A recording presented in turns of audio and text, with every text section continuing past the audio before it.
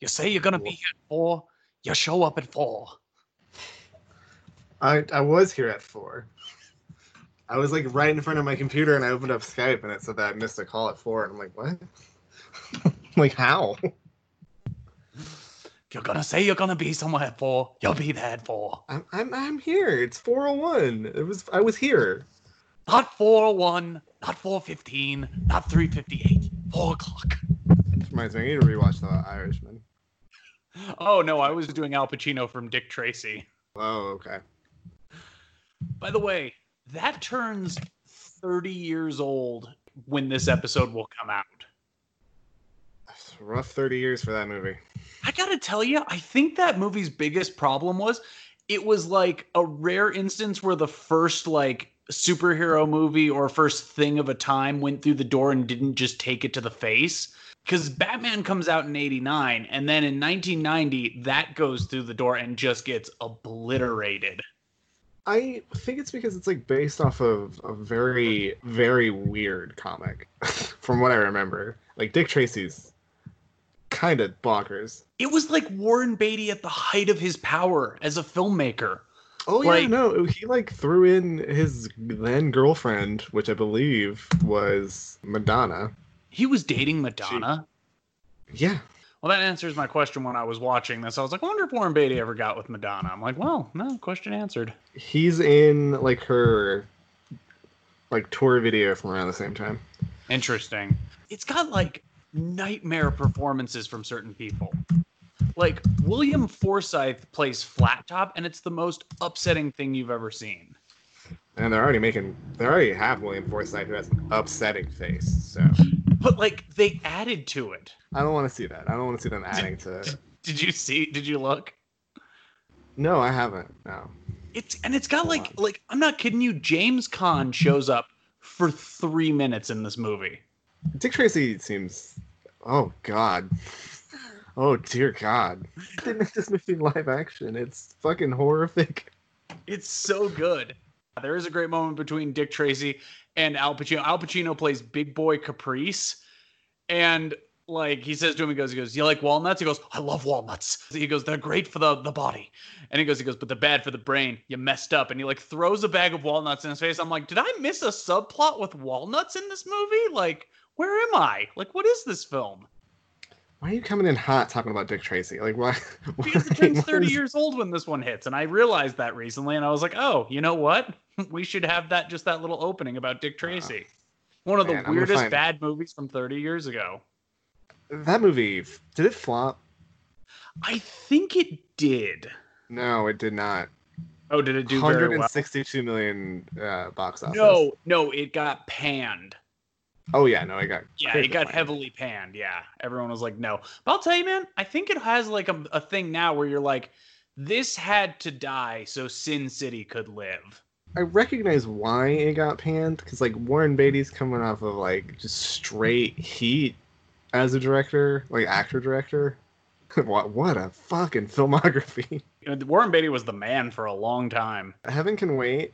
The remake, the Lubitsch film in '78. You have Reds in '81, Dick Tracy, Bulworth, and then Rules Don't Apply. I gotta tell you, Bulworth is a movie nobody should sleep on, and they should all watch.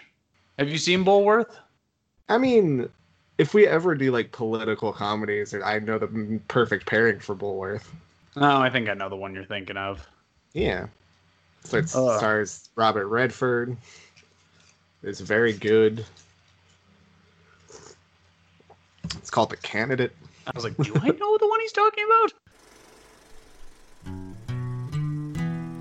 When the final reel is spun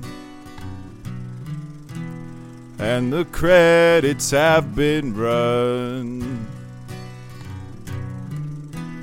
you can count on the wisdom of these two white guys talking film. Just two white guys talking film. Welcome, everybody, to TWGTF, or as everybody knows it, from the streets of Paris, where lovers get into situations, to the streets of America, where lovers also get into situations. This is Two White Guys Talking Film. I'm, of course, your host, Ben.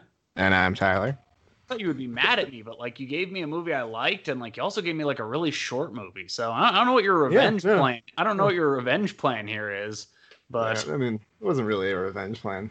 Fair enough. Fair enough. We'll see. We'll see. I'll figure something out.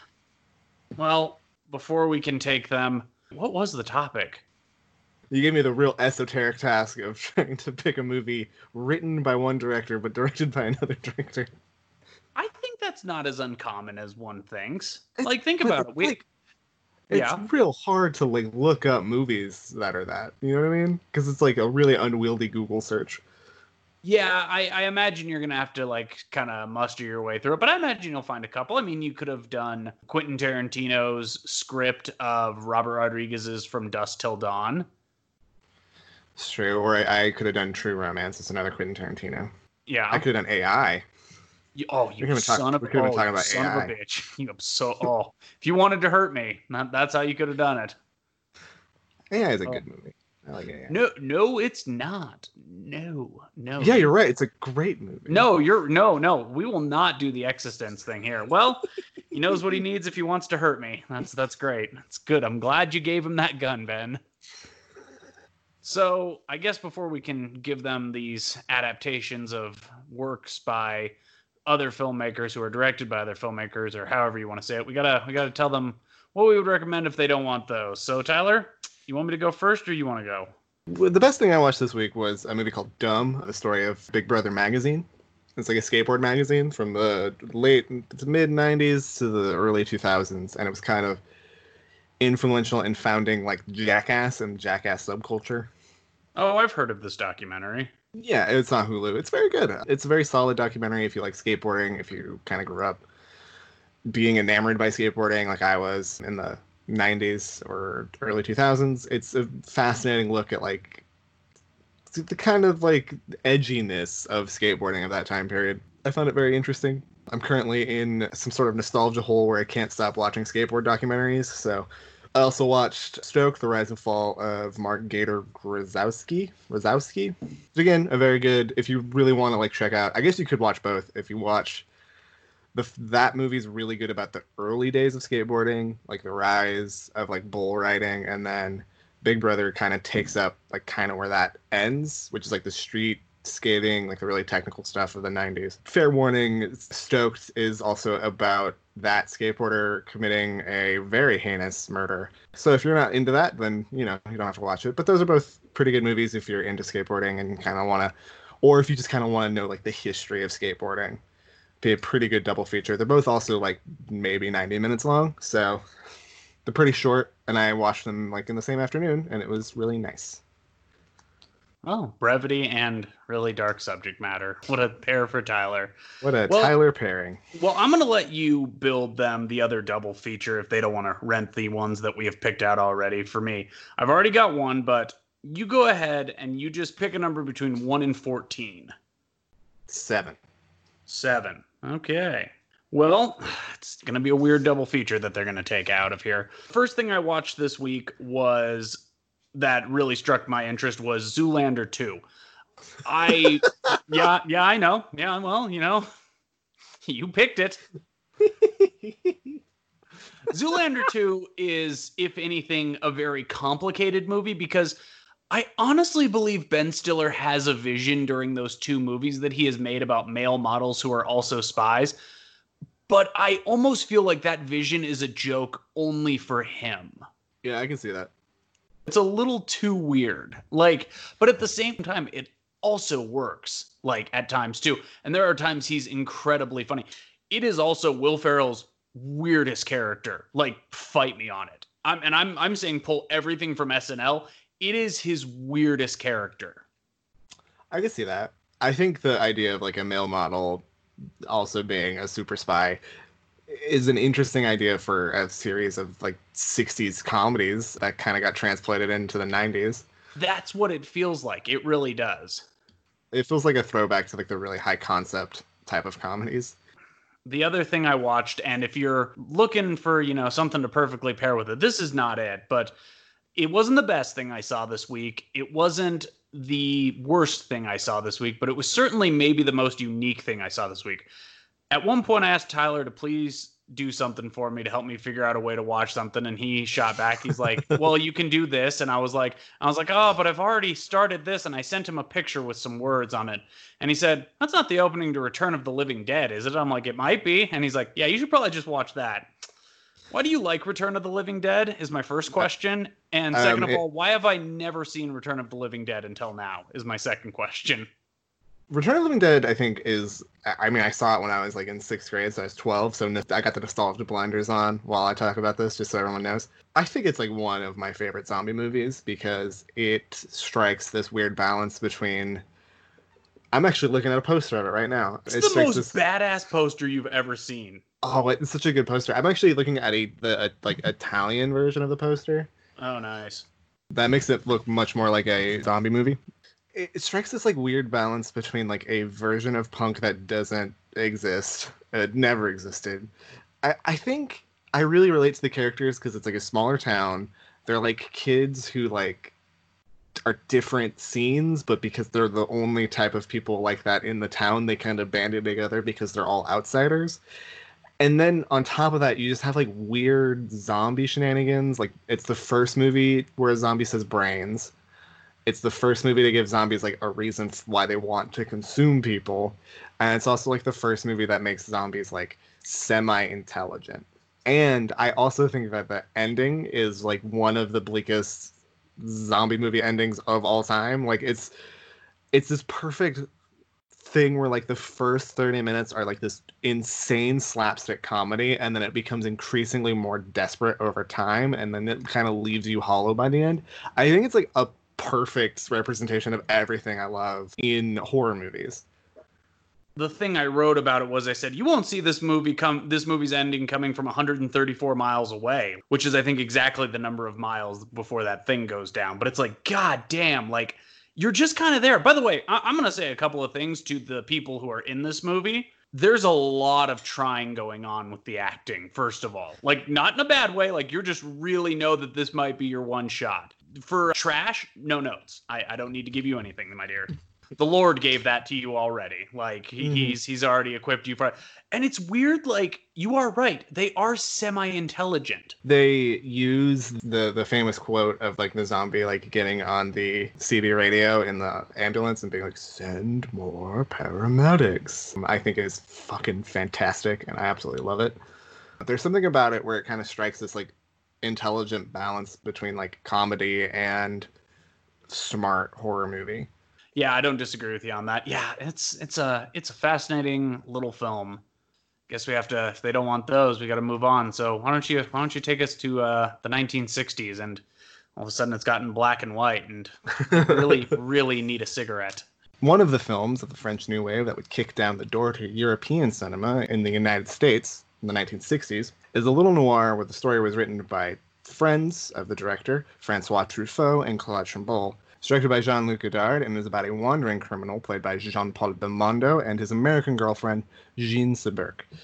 It is his first feature, and it represents everything that Godard would come to say at that time, which is all you need for a good movie is a girl and a gun. And it is from 1960, Breathless. Est-ce que Patricia est avec vous? Yes, she's over there. Merci. New York Herald Tribune! New York Herald Tribune! Est-ce que tu m'accompagnes à Rome? Oui, cet idiot, je t'aime. Je voulais te revoir pour savoir si te revoir me ferait plaisir. Vous venez d'où? Monte-Carlo? Non, de Marseille. Je suis resté samedi et dimanche à Monte-Carlo, fallait que je voie un type. Lundi, j'ai essayé de t'appeler de Marseille. Lundi et dimanche, je n'étais pas à Paris. New York Herald Tribune! Je t'en prends un. C'est gentil.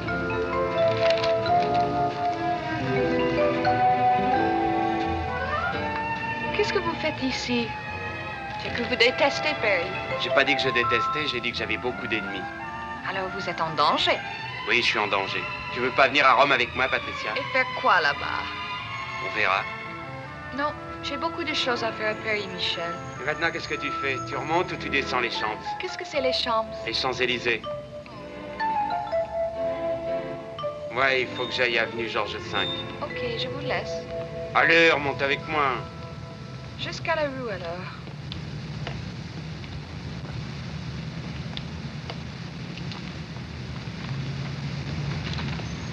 New York Herald Tribune. Je te le rends, il n'y a pas d'horoscope. Qu'est-ce que c'est l'horoscope? L'horoscope, c'est l'avenir. J'ai envie de savoir l'avenir, pas toi? Moi aussi. New York Herald Tribune. Qu'est-ce qu'il y a? Rien, je te regarde. Vous êtes fâché que j'ai parti sans dire au revoir? Non, mais j'étais furieux parce que j'étais triste. C'est agréable pas de s'endormir, mais de se réveiller à côté d'une fille. Vous allez rester à Paris? Oui, faut que je voie un type qui me doit de l'argent. Après, il faut que je te voie toi. Non, il ne faut pas. Pourquoi? Il y a beaucoup de filles à Paris plus jolies que moi. Non, c'est drôle. J'ai couché avec 2 filles depuis qu'on s'est vus. Eh bien, ça gazait absolument pas. Gazé, qu'est-ce que c'est? Elles étaient très jolies, mais ça gazait pas, ça marchait pas, c'était triste. Alors, tu veux venir à Rome? Moi, j'en ai marre de la France. Mais je ne peux pas, Michel. Je dois m'inscrire à la Sorbonne. Autrement, mes parents ne m'envoieraient plus d'argent. Je t'en donnerai. Mais on a passé que 3 nuits ensemble. Non, 5. Pourquoi tu mets jamais de soutien-gorge? Écoute, parle pas comme ça. Bon, je m'excuse. Il est quelle heure? On se revoit tout à l'heure? Non, pas tout à l'heure. Ce soir. Oui? Yes. Où ça? Oh, ici. New York City Tribune. This is the woman who Kristen Stewart plays in that movie Seberg or whatever it is. Yes, it is. I don't know anything about her outside of like seeing this movie. I know that she's involved in some sort of political action, but I don't know much about it. This was interesting, Tyler. What was interesting about it? Well, okay, so you know what? Best way to describe it is this. By the way, the nut flex of the poster, just having it say a film by Jean-Luc Godard, breathless. Yeah. So what I wrote about it was this. This is why I find it interesting. A crime thriller that moves at a jazz-like walk and never fully kind of lets you know what it's going to do next. It's a movie that keeps you both very balanced and unbalanced at the same time. And I think you're supposed to have that feeling because of the kind of impending doom that's setting in for your main character. Mm-hmm. It reminds me of this Anthony Mann movie I watched. I think it was called, not T-Man. I'll look it up. But the movie is about this guy Raw Deal. That's the movie. He was trying to like get out of Los Angeles, and you just kind of feel like the dragnet like slowly like encroaching around him as time like ticks nearer. And it really does sort of encapsulate that feeling. But I feel like Breathless is a lot more looser. It's a lot less structured. It's kind of more freewheeling in a sense than like the really rigid American noirs. Yeah, it is. And it's a movie where like I really did enjoy parts of it a lot. I thought parts of it were absolutely on point, and it just was nailing it. And then there are other parts, and now that you've said this, I'm like, God, this feels like a guy's first attempt at making something. So that at least makes a lot more sense. I mean, good for him. He had Francois Truffaut writing his script. Like, that must have been nice. Like, there's a lot of pressure at least off of there. Well, I mean, Truffaut and Godard were friends, and they all worked together at Chateau de Cinema, where they were all critics in the West Bank of Paris at the time. And so, yeah, Truffaut and Godard for a long period of time, until about the 70s, were actually like best friends. And then they had a very unamicable breakup, essentially. Oh, really? Yeah. Godard said something about Truffaut's film Day for Night. He said it was the fake film, a phony film, and Truffaut took it very seriously, and they did not talk until Truffaut's death in 1986, I believe. It's a bummer. Wow, really? Yeah. So, when does Day for Night come out? Day for Night comes out in 72, 4? So they don't talk for 14 years. Yeah. Wow. About, yeah. Sorry to start this. No, you're fine. No, but hey, they're in a good spot right now. Yeah. Godard's young, dumb, full of cum. He's ready to get out there and kick some ass. Truffaut's probably just about to make Fahrenheit 451, if I'm guessing. He's just off 400 Blows, which is like his first movie. He would do, I think, 3 movies, and then Fahrenheit 451's like in the mid-60s. Mm-hmm. Yeah, 66. So before that, he would do Shoot the Piano Player, Jules and Jim, The Soft Skin, and then Fahrenheit 451. Claude Chamboul would also make some movies. Before this, he was actually the first of the French New Wave critics to get a film made, and he made Les Cousins and another movie. I can't think off the top of my head. So they started making movies around the same time. You kind of have this like influence of these critics who are all really high on like Nick Ray and Samuel Fuller films, and like really influenced by like the noirs of like the 40s and 50s, and like specifically like B level noirs like Gun Crazy. This movie is not credited. What is it? He has like a card at the beginning saying that this movie is dedicated to Monogram Pictures, which is a picture company that was really, really, really cheap, only lasted like 3 or 4 years, and had like very, very low budgets. And essentially he's like saying that like in the same spirit of those like American like low budget films, like this is how this film was made. Like a very small budget, very small crew. And I think there's something kind of wonderful about that. So he's kind of claiming like, hey, look, this was a labor of effort. Like, we didn't have a studio backing us. We made this on our own. So keep that in mind when you're watching this film. Essentially. I mean, at the time, it was made for about 80,000 American dollars, which is not a lot. No, not at all. Well, and to be fair, you can kind of tell, which is not some sort of hindrance to it. I actually think it kind of makes the movie more interesting. I think you actually get more out of it by having it kind of have to work around.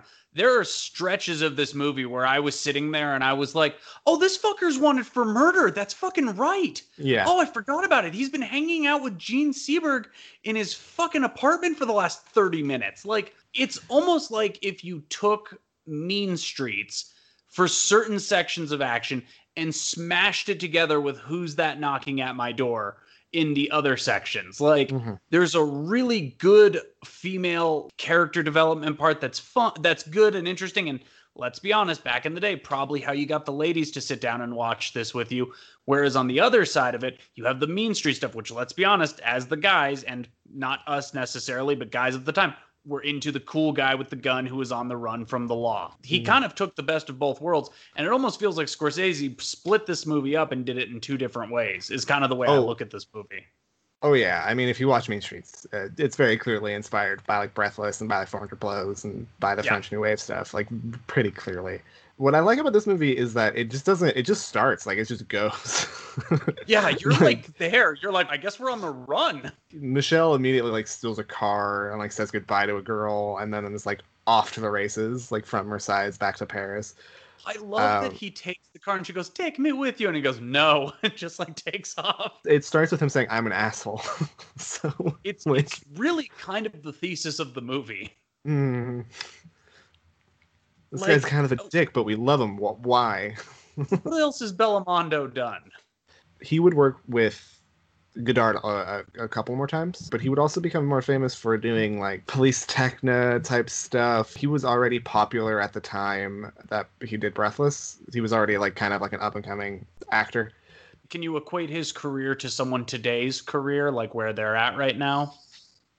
At this point, he would probably be someone who just hit, like just had a role where they just broke out. So I would guess it would be like, for some reason I can only think of like, it'd be like when Brad Pitt was in, I'm trying to think of the movie that like kind of broke Brad Pitt out. True Romance could be in that argument. Yeah, True Romance, kind of, but it was more of like a leading role where it was like, oh, that guy's really so good. Like Thelma and Louise. Kind of, yeah, but that movie's about so Thelma and Louise. Well, but he's also a very like key supporting character. Yeah. Are you saying where he's starring in something? Is that what you're asking? Yeah, because this is like that's like Legends of the Fall, I think. Okay. What we thought was going to happen when Channing Tatum was in like Fighting, I think was the name of the movie. Where it's just like, there was a movie with Channing Tatum called Fighting? Is that not the name of the movie? I mean, you might be right, but like, I don't know if I've ever heard of that. That's amazing. It was a movie where he's like a boxer, he's a fighter. It's like the first like Channing Tatum starring movie, and it on a much bigger level because Breathless was like a massive success. But like that movie led to him kind of moving out of stuff like She's the Man, Step Up, and into like more. Fuck, there is a movie called Fighting. Is this good? It's, from what I remember, people were like, yeah, it's pretty good. What I'm trying to say is Belmondo would become famous for working with Godard and also became famous as like an action star halfway through his career. I get what you're saying. Okay, so that's where he's at with this guy, but he would go on to work with him again. However, is this maybe their best work? Maybe is my question. It depends on what you feel about Godard. There's a lot of people who, especially people who like really love Truffaut, are like Godard peaked at Breathless. Like he never got any better. I kind of disagree with that because I think A Woman is a Woman is probably a better, funner Godard film. And there's also, I think, what's the last one? Pierrot Le Fou, which is another Godard film that he's in. That's also considered like one of Godard's best. So I don't know. It kind of depends on your taste. Do you like up and coming young Godard doing a lot of like American shit, or do you like Godard like trying to break all of the conventional rules of filmmaking? Well, I might have to have you like break me off a couple Godard movies to watch. Give me a list. Okay, I can do that. Yeah, I'd like to better round that out. I'm glad that you didn't hate this. No, this was not bad by any stretch. What I've started realizing with foreign movies, and it's how I've been able to start watching foreign movies more, is I don't need to watch a foreign movie with the dialogue, which you do need to watch to understand it, but you need to watch it from the concept of an idea. Like, you need to be like, what's the centralized idea of this movie? Once you have that, following the dialogue is so much easier, because you can remember like, oh, they're looking for this. So for example, this movie is about him getting caught. Anytime someone comes up and shows a picture of him, you're like, okay, time to start paying attention to figure out where we are in this. Pay attention to all the other stuff going on, of course, too, with the girl. I mean, because that's a lot of like emotional and face work as well. So like that would be the way I would look at it. Like the plot is really simple to follow. You just have to like keep up with what they're saying on occasion. I mean, this movie is very much straightforward. It's probably the most straightforward Godard film. Put that on a poster. Godard's most straightforward film. And then below it, ... No, I'm serious, Tyler. Because like you get into stuff with like even his next couple films, like a man, like A Woman is a Woman. Like it starts to break into these really weird like ideas, and you kind of have like these like tangent-y parts, which are very fun. But this movie is pretty much like just like a day or so in the life of this guy. I don't know. I think it's like a good movie to kind of get into the type of film that he would go on to make. Breathless was probably the first film I watched when I was like 16, and I was like, fuck, there's movies outside of America. Like, you can do this? Like, like you can make a movie like this? I may not have got it at the time, but I was enamored with the possibilities of, you know, what cinema could be outside the purview of like American films because of this movie. And I don't know, I think it's important. I think it's a good entryway into foreign cinema. I'm trying to think, what do we talk about here? Like what are the big scenes? The movie is a very simple plot. Michel, who's played by Jean-Paul Belmondo, he steals a car in Marseille and is racing to get back to Paris. He wants to see Jean Seberg because they spent like a couple nights together, and he's smitten, but we're not entirely sure how smitten. You can never really tell with him how much he actually likes someone. On his way back to Paris, he crosses a double lines, he starts speeding, cop pulls him over, and he shoots the cop and heads to Paris. And essentially what happens from there is he is a race against the time against the police, who are running and like following his associates and like talking to everybody. It's just like essentially him trying to outwit and outsmart the police while also trying to convince this girl to go to Italy with him. And yeah, you have Jean Seberg as an American in Paris who can speak fluent French and doesn't really look like a typical American girl. Has this very short hair and is kind of like thin and frail looking. It's a fucking very interesting movie. Seberg's haircut is like famous. It's like a famous haircut. which I don't know if that is a real thing, but like if you look up pictures of Jane Seberg, like you see her in that haircut. It's like one of the first things. The movie was a smash success in France. It's a big movie in America, and it kind of catapulted France as like, oh, there's like an exciting film scene coming out of France right now. Is there a favorite scene that you want to talk about, or like a shot, or? No, I'm just in love with Jean Seberg. Like, she is maybe, in terms of like physically speaking, what I look at in a human being, like the most perfect looking woman I've ever seen. Like, and he does something with her so uniquely where he uses that, but he also doesn't make her stupid. Like, she's weirdly the smartest character in the movie. Yeah. And she's never treated for dumb. Like, I really respect that about Godard. He uses that. And, like, that's Truffaut as well. But, like, neither of them, like, turn her into be like, yeah, she's just going to be this thing that's going to flint around. Yeah, you constantly see her, like, thinking about stuff. Like, she's constantly, like, filtering things and, like, trying to figure out what's going on and trying to, like, piece shit together. And I think that's really interesting that the movie also kind of gives her her own life in a certain respect. It could have been very simple to just be like, this is a femme fatale character, and like that's it, end of character. But I don't know, there's more to it than that. Like Michelle too. I think there's more to Michelle than just like the typical like, yeah, he's a bad guy with a gun. Like, you kind of can understand why someone would be smitten with this person who's clearly a fucking asshole, like who clearly sucks. And you probably shouldn't like, but I don't know, the movie does enough to kind of paint him as charming. You know why they paint him as charming? Why? Because Godard shows respect. There is a moment in that movie where that guy walks up and he stops and he looks at a poster for a movie and he sees Bogart and he takes off his sunglasses out of respect and he goes, Bogey. And he takes a big puff of his cigarette. That's why. Because you respect that guy, because that dude shows respect when respect needs to be given. You don't respect the law. That's totally fine. Like, I get that. The law can fuck you over sometimes. The law is sometimes racist. The law is a bunch of bad things. But Bogey, he shows respect. That's why you're on Michelle's side. Also, he's a badass. Like, you want Michelle to get away with it because you want to keep hanging out with that character. Yeah, you kind of do just want to like hang out with him, even though you're like, I don't know if I like this guy. Yeah, like, I don't know if I like him, but he's fun to watch. Yeah. P.S. You weirdly paired these nicely together. Yeah, no, I did a good job. I mean, I don't know if I have a favorite scene. I mean, the ending's very exciting. I think the scene where he's talking to the guy who gives him his money in the hotel is like fucking dynamite between those two. That is so funny.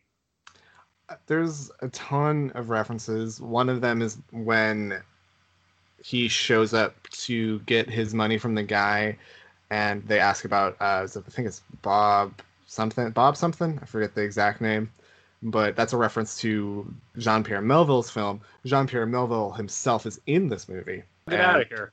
Yeah, he plays the writer that they're interviewing. Oh, I was going to ask you what that was about. Yeah. Godard and Melville are good buddies, and it was like Godard was like kind of like an understudy of Melville. Big fan of Melville, and that reference is a reference to a Melville film called Bob le Flambeur, or Bob the Gambler. And at the end of that movie, Bob turns himself in and gets arrested.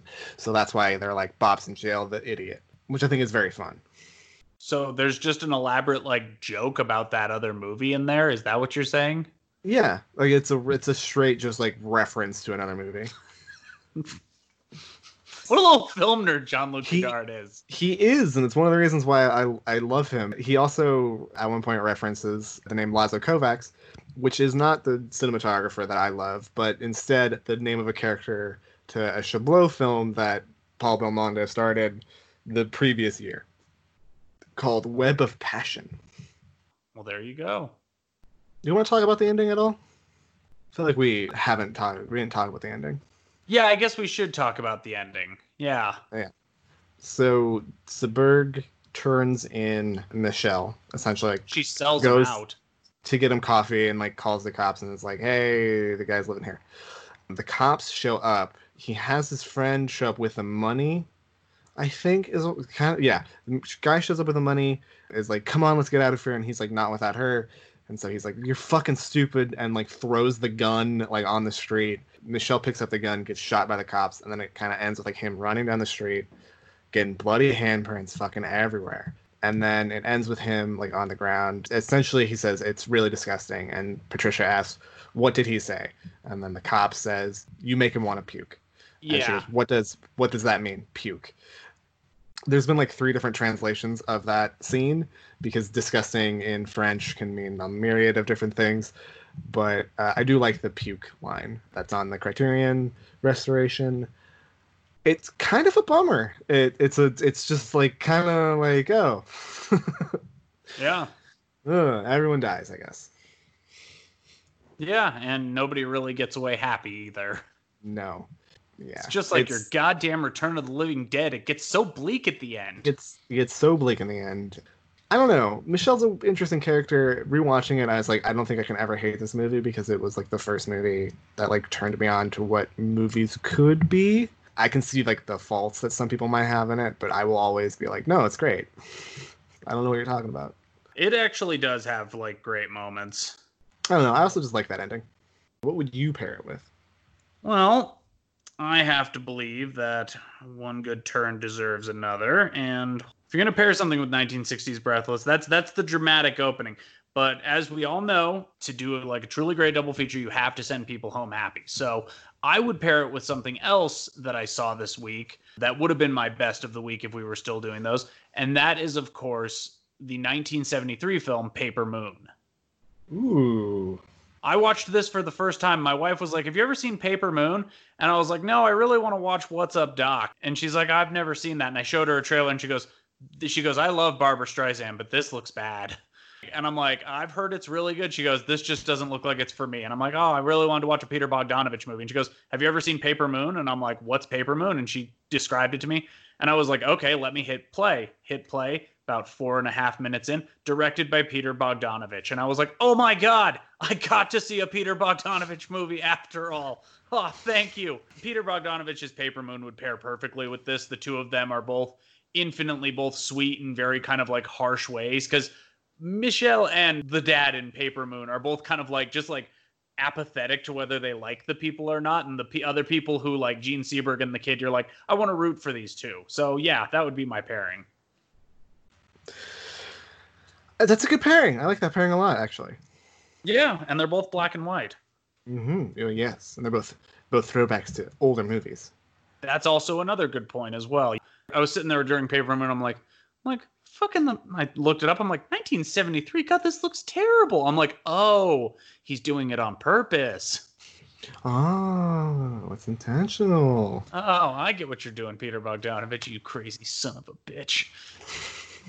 So, what are you giving this? I'll give it 5 stars. Come on. What are we doing? I think we need to just start calling you the 5-star kid. We'll see. I would give this 4.25. That's good. Yeah, that's good enough. I'll take that. Yeah. Well, thank you. You'll take it. I'll give it to you. Whatever I want. How about this? 2.5. There you go. Now it's that. What do you think? I'll take that. Whatever. No, you won't. I think it gets you to watch more Jean-Luc Godard. Yeah, no, I would actually watch another Jean-Luc Godard film if you wanna suggest one and I'll figure it out. I'll let you know some. I guess that takes us on to our next one. My pairing, the movie I paired Breathless with, from 1994, written by Quentin Tarantino, directed by Oliver Stone, Natural Born Killers. And Dallas, your Cowboys are the Super Bowl champions. Right after the game, stay tuned for a special American Maniacs on WATCH. Mickey Knox is the most dangerous man in America, but Wayne Gale isn't afraid to meet him one-on-one to learn what 48 people died for. Is this man insane, or does he belong where he sent so many others, in the grave? Mickey Knox, thank you for this time.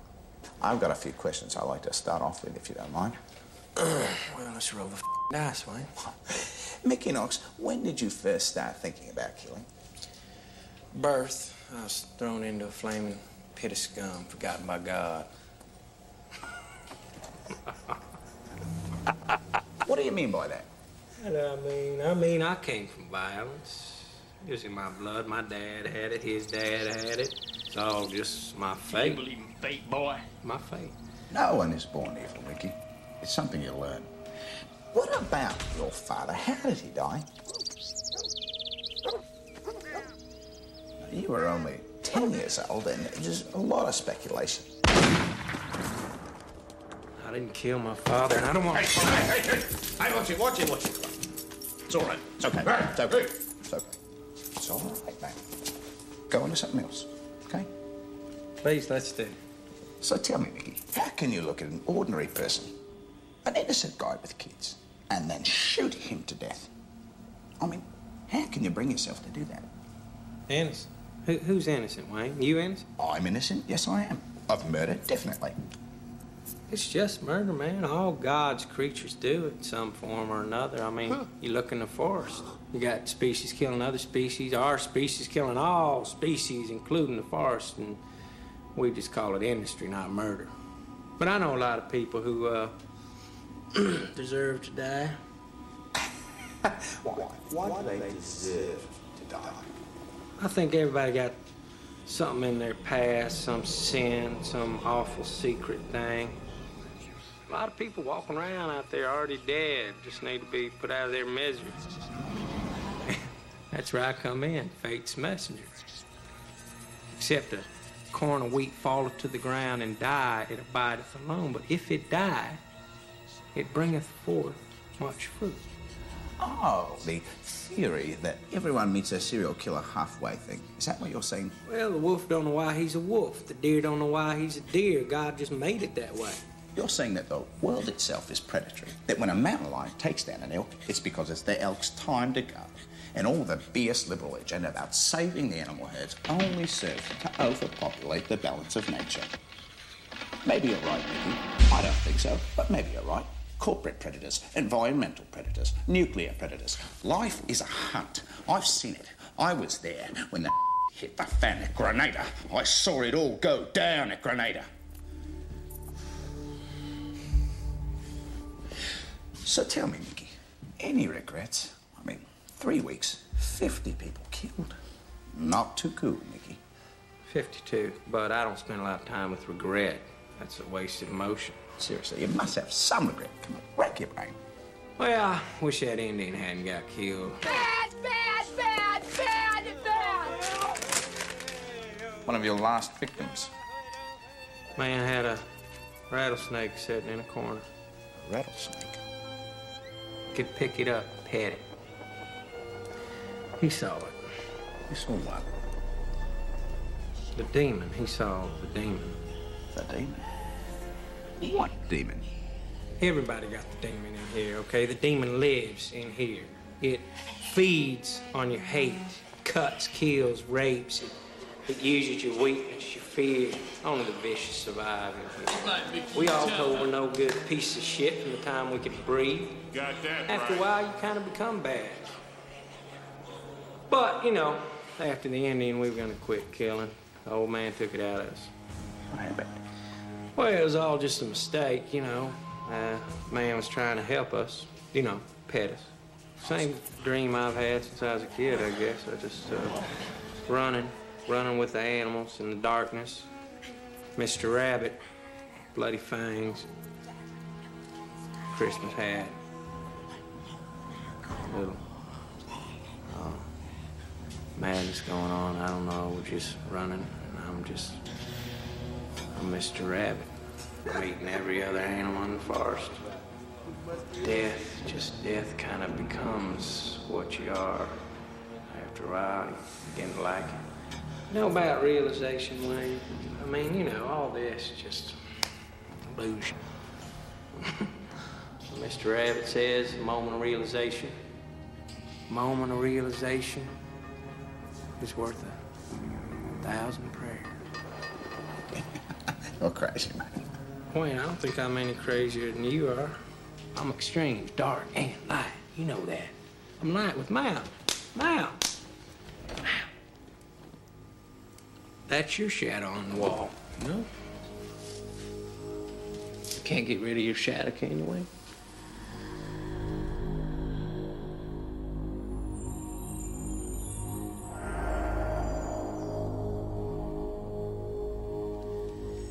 No, you know the only thing that kills a demon? Love. That's why I know that Mallory's my salvation. She was teaching me how to love. I forgive you, baby. Yeah.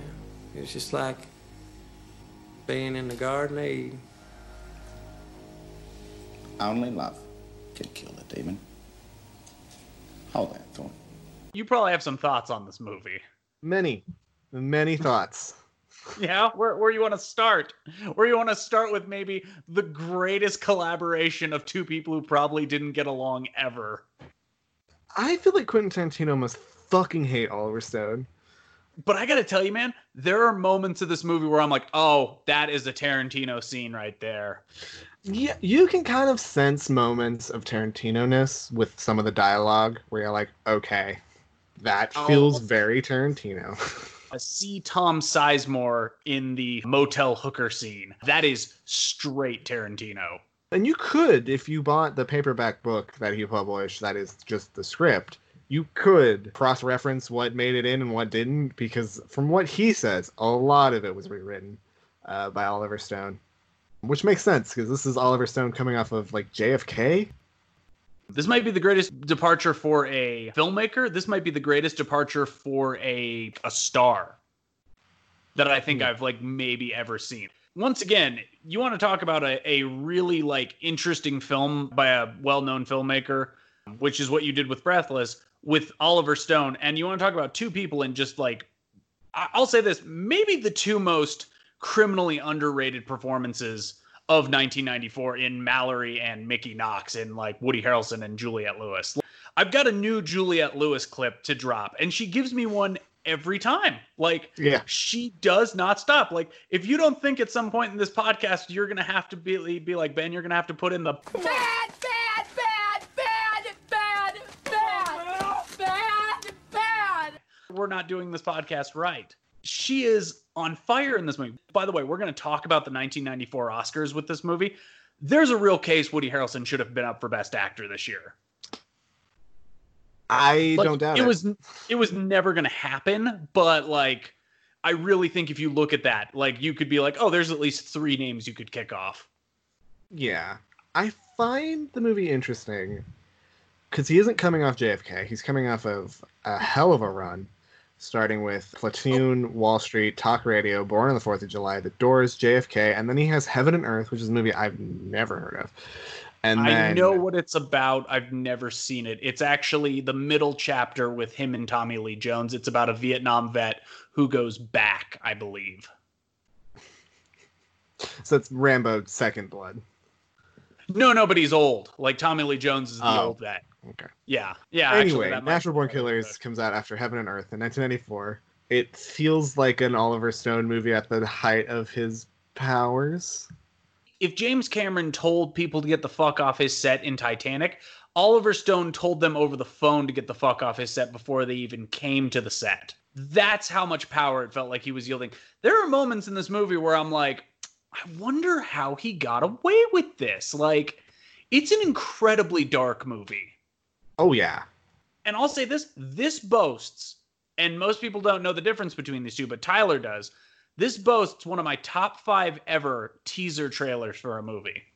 What it is it's a trailer for this movie. It is a nut flex by Oliver Stone.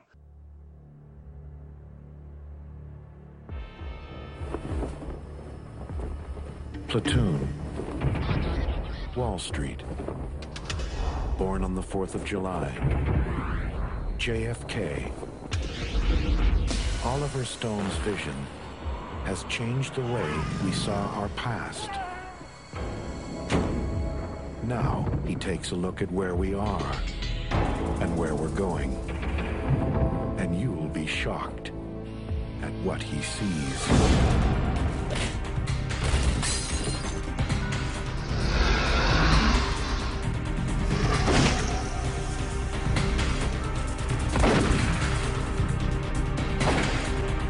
Mickey and Mallory.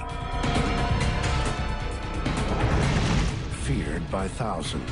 I love you so much, baby. I love you. Watched by millions. We're fate. Can't stop fate. Nobody can. kind of like the Twilight Zone or something. Woody Harrelson, Juliette Lewis, Robert Downey Jr., and Tommy Lee Jones. What do you have to say to your fans? You ain't seen nothing yet. Natural born killers. In the media circus of life, they were the main attraction.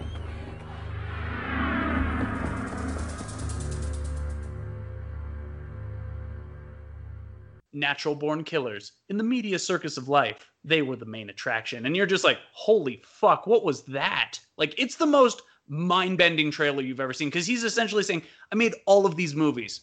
I made all of them. I made fucking JFK. And now you're going to see me if I want to be dark. I'll say this. Where was Robert Downey Jr.'s Oscar? It got lost in the mail due to his fucking terrible accent. I don't know. I kind of love that he just leans into it. I kind of love that he goes nuts by the end. Like, I think that's a solid point.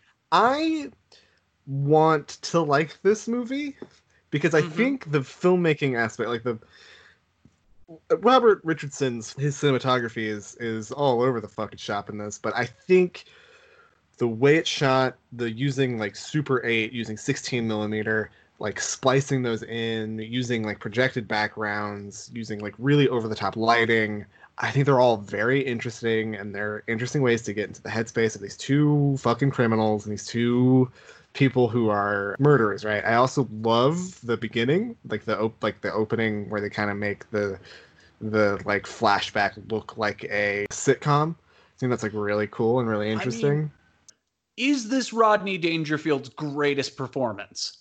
This is in the conversation for like Caddyshack, this, Back to School. Like, he's amazing in this like 7 minutes of film. Yeah, it's probably his best performance in like a big budget movie. I don't know. I'm partial to Caddyshack. I really do love Caddyshack. Although I have not seen it in about a decade, so I'm not sure if that holds up. I mean, he's dynamite in Caddyshack. He's just giving lip to everybody in Caddyshack. Like, that's all he's doing. And he's kind of doing like, he's so demented in this movie. Like, it's like they said, okay, you're going to be Rodney Dangerfield, but if he was just really, really horrible. I think he's like perfectly cast in this, because it's like, well, what if Rodney Dangerfield was like an abusive stepfather, or like just an abusive father, I guess. And what if we had it in like a sitcom? So you have all these people who are comedic actors, and we know from comedies, but like, what if they were in like a, you know, the cracked split image of a fucking Eugene O'Neill play? Like, what if they're in like the worst sexually abusive fucking play imaginable? Like, it hurts to watch. It's hard to watch. Like, it's good filmmaking. Yeah, because like if you were to shoot this in the real world, like Rodney Dangerfield would be molesting his daughter. Like, there wouldn't be anything funny about it. But like the way he shoots it is like, we can show you this because this is how they show you shit in like the media and stuff. He's making the whole thing is a commentary on the media and how we are presented stuff. Mm-hmm. Rodney Dangerfield is the father. He has a son named Kevin. He has a wife named Annoyance. I don't know her name. And they have a daughter, Juliette Lewis. And the dad is kind of like being handsy with the daughter. It's not great. And then enter the picture Mickey. So the mom doesn't have a name, but it was played by Edie McClurg, who's a stand-up comedian and opera singer. Wow, nice touch there, making the mom that insignificant, because that's what it's supposed to be for in that role. Yeah, so he shows up and like he kind of takes her. They kind of become just Bonnie and Clyde right away. She wants to go for a ride and Mickey is willing to drive. A shittier, dumber version of Bonnie and Clyde. Oh, for sure. Oh, for sure. There's no class to these two. These two are like, by the way, defy me. She still holds white trash hot belt. Oh yeah. I think this movie is where she got the belt and like did not lose it. She just looked. She goes, Hogan. Oh no, I guess California would be where she got it, which is a year earlier. Okay. That movie's fucking terrible, but she's great in it though. She's good in it. That movie's not good. That movie's all around. No, it's not a good movie. No. There's like 2 good performances in her and Brad Pitt, but the rest you're just like, oh, okay, I guess. I like David Duchovny, but that might be one of the worst film performances I have literally ever seen from like a major actor. Quote unquote major actor. Yeah. He steals his car, he gets sent away, and it becomes this thing where like she's like worried that she's never going to see him again, and he breaks out of prison because of a tornado? Question mark? Yeah, Excuse me? That's why I said, oh? I'm looking at the cast list, and Dennis Leary played... Oh, Bret Hart was a prison inmate. I was like, Dennis Leary played Bret Hart in prison? What the fuck? Excuse me? But no, they apparently played prison inmates. Sorry to bring this to a screeching halt. No, you're good. He gets out of prison, and he comes and gets her. He fucking kills Rodney Dangerfield. Well, they both do. This is the first real, hit him with the hammer moment from the Honeymoon Killers. Yeah. Not to step on a potential what I might pair this with. It's a rough movie. It's a rough watch, The Murder of Rodney Dangerfield, because Rodney Dangerfield has big old bug eyes. If you want to talk about the moment I would play at the Oscars, it would be her going, "You will be clean." Like I said, I really want to love this movie. It comes so close to being very good. I just like this opening is so good that I'm like, oh, maybe this movie is great. Maybe people are wrong about this. But we'll get there. So they're on the road at this point, and they just start killing people. Like, that's kind of what the plot of the movie is for a certain amount of it.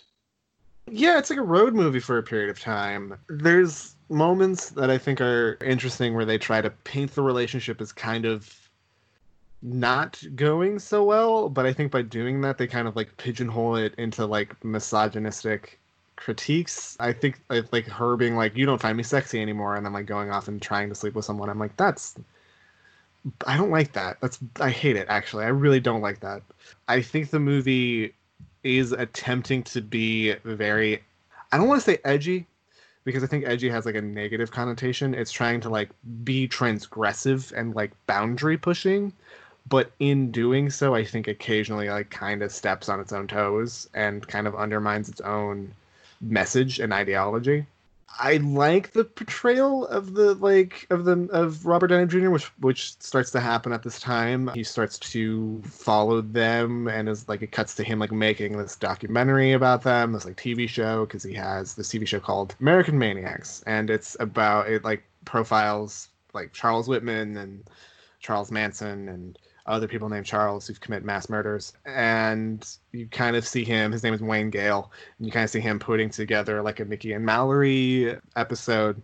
It's almost like this guy was doing what happened with this guy. It feels like, for me, if you want like my kind of like in my head backstory, it almost feels like he was making this show and was kind of floundering. And then like he was like, yeah, every week we put out one about these killers from the past.